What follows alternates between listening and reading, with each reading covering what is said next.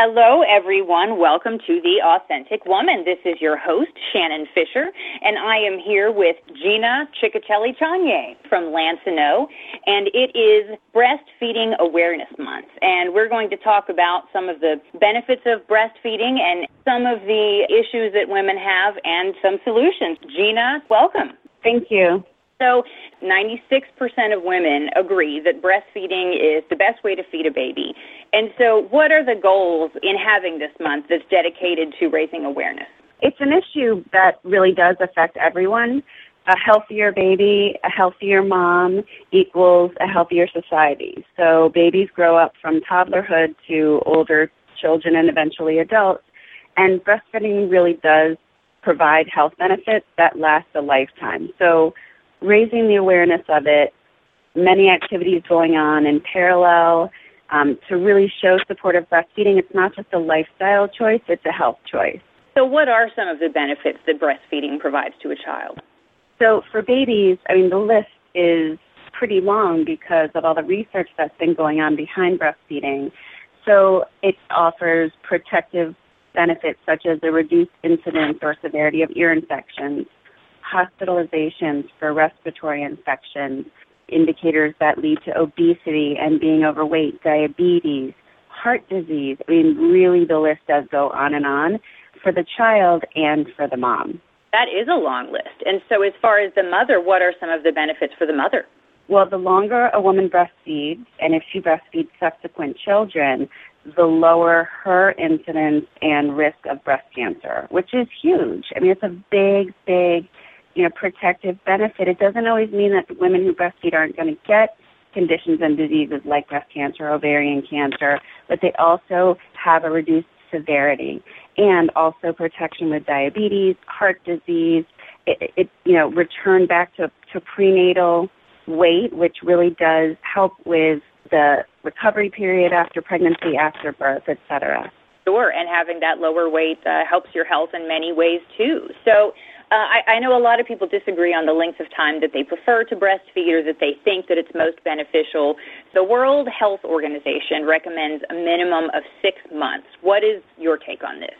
Well, it's really important that people understand, again, that it's not just a lifestyle choice, it's a health choice. So the World Health Organization, UNICEF, the American Academy of Pediatrics, and many other health organizations are recognizing and recommending breastfeeding exclusively for the first 6 months because the research shows that's when the maximum amount of benefits are going on for the baby. It doesn't mean that they stop after 6 months. It means that is really the period where baby gets the most antibodies, the best vitamins specifically made for them to keep growing. For instance, moms don't need to use water or any other liquid in the first 6 months if they're exclusively breastfeeding because it provides every bit of what is designed for that baby's health at that age.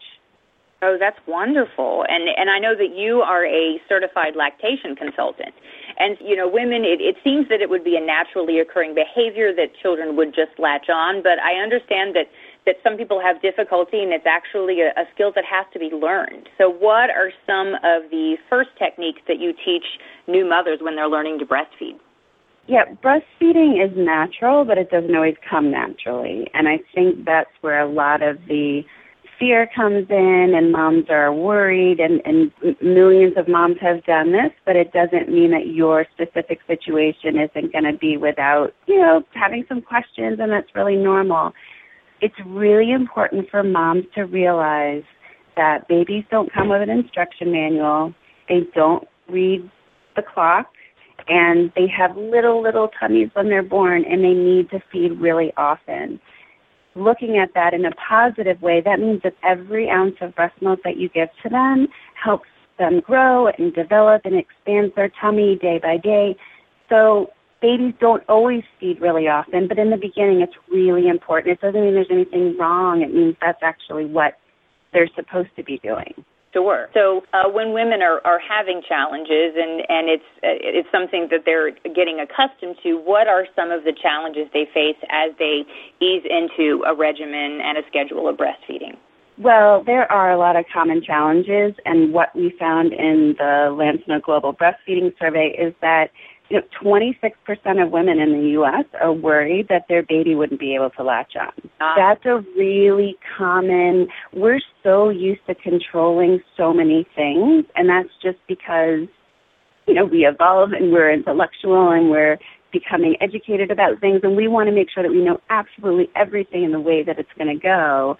And breastfeeding is one of those things where it depends on the baby, and it's, you guys work together as a little team, and sometimes they just don't know exactly what to do, and that's okay, and so you kind of learn together. But don't be afraid to ask for help. Letting the baby, guiding the baby to the breast and allowing the baby to really latch on, not leaning too far over, just being really natural.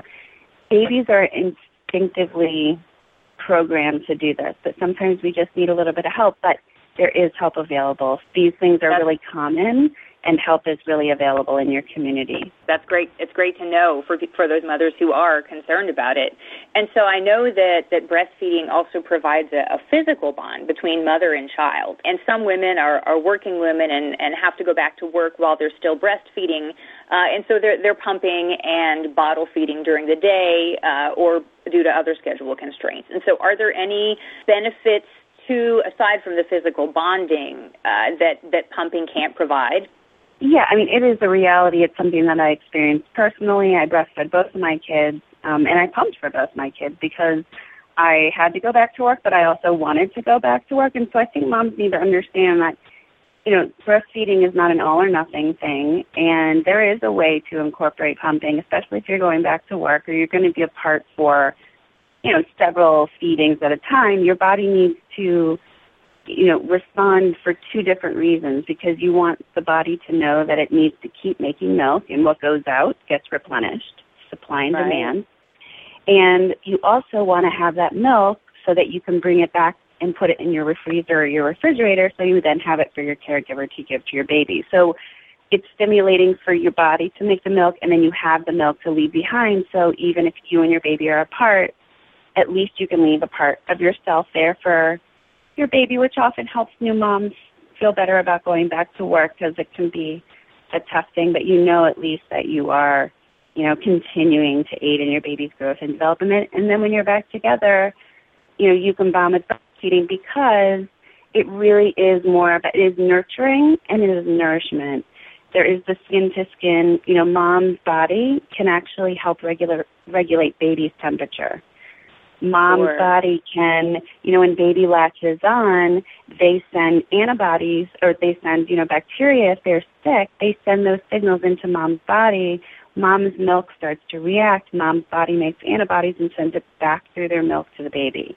That is amazing. And that's just something that, breastfeeding, it's really important to remember. It is, it is meant to be skin to skin, mom to baby, breast, feeding. But the great thing is that we're still able to do that with, as much as we've evolved and we go back to work and we're not always together, but it's a good way that moms know that they can still continue breastfeeding even if they're going to have to be apart, and that's okay. Yeah, the human body is amazing. The fact that we can send signals back and forth like that and produce antibodies, and that our bodies will know even if our minds don't, it's kind of mind-blowing. So when going back to work, are there any universal workplace laws that provide space and time for mothers? Has anything through the ACA or through workplace discrimination laws that allow for this? Yeah, absolutely. Actually, the Affordable Care Act has been really instrumental in supporting breastfeeding and pumping women. It was really revolutionary to include the mandates that were included in the ACA, like protecting a woman's time and a clean space that is not the bathroom, where a mom can pump or breastfeed her baby at work. I think one of the things that by incorporating these things into the Affordable Care Act, it really did take the burden off the woman. It was always her responsibility to figure out a place to pump, to, afford a pump, to really kind of fight her own battle. And I think once people realize this is a health choice, this is not just a lifestyle choice, and 93% of American women believe this is the right thing to do based on research and science and just their biological programming. This is what we're designed to do. So, by collecting this information in the global survey, we really want people to understand that it's about time we have, the help that the mom needs from all of the pieces of society: employers, employees, colleagues, family, friends, healthcare provider community. It's really incumbent on all of us to support that breastfeeding mom and baby.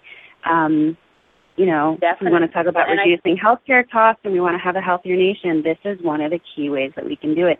And it's so easy to show your support.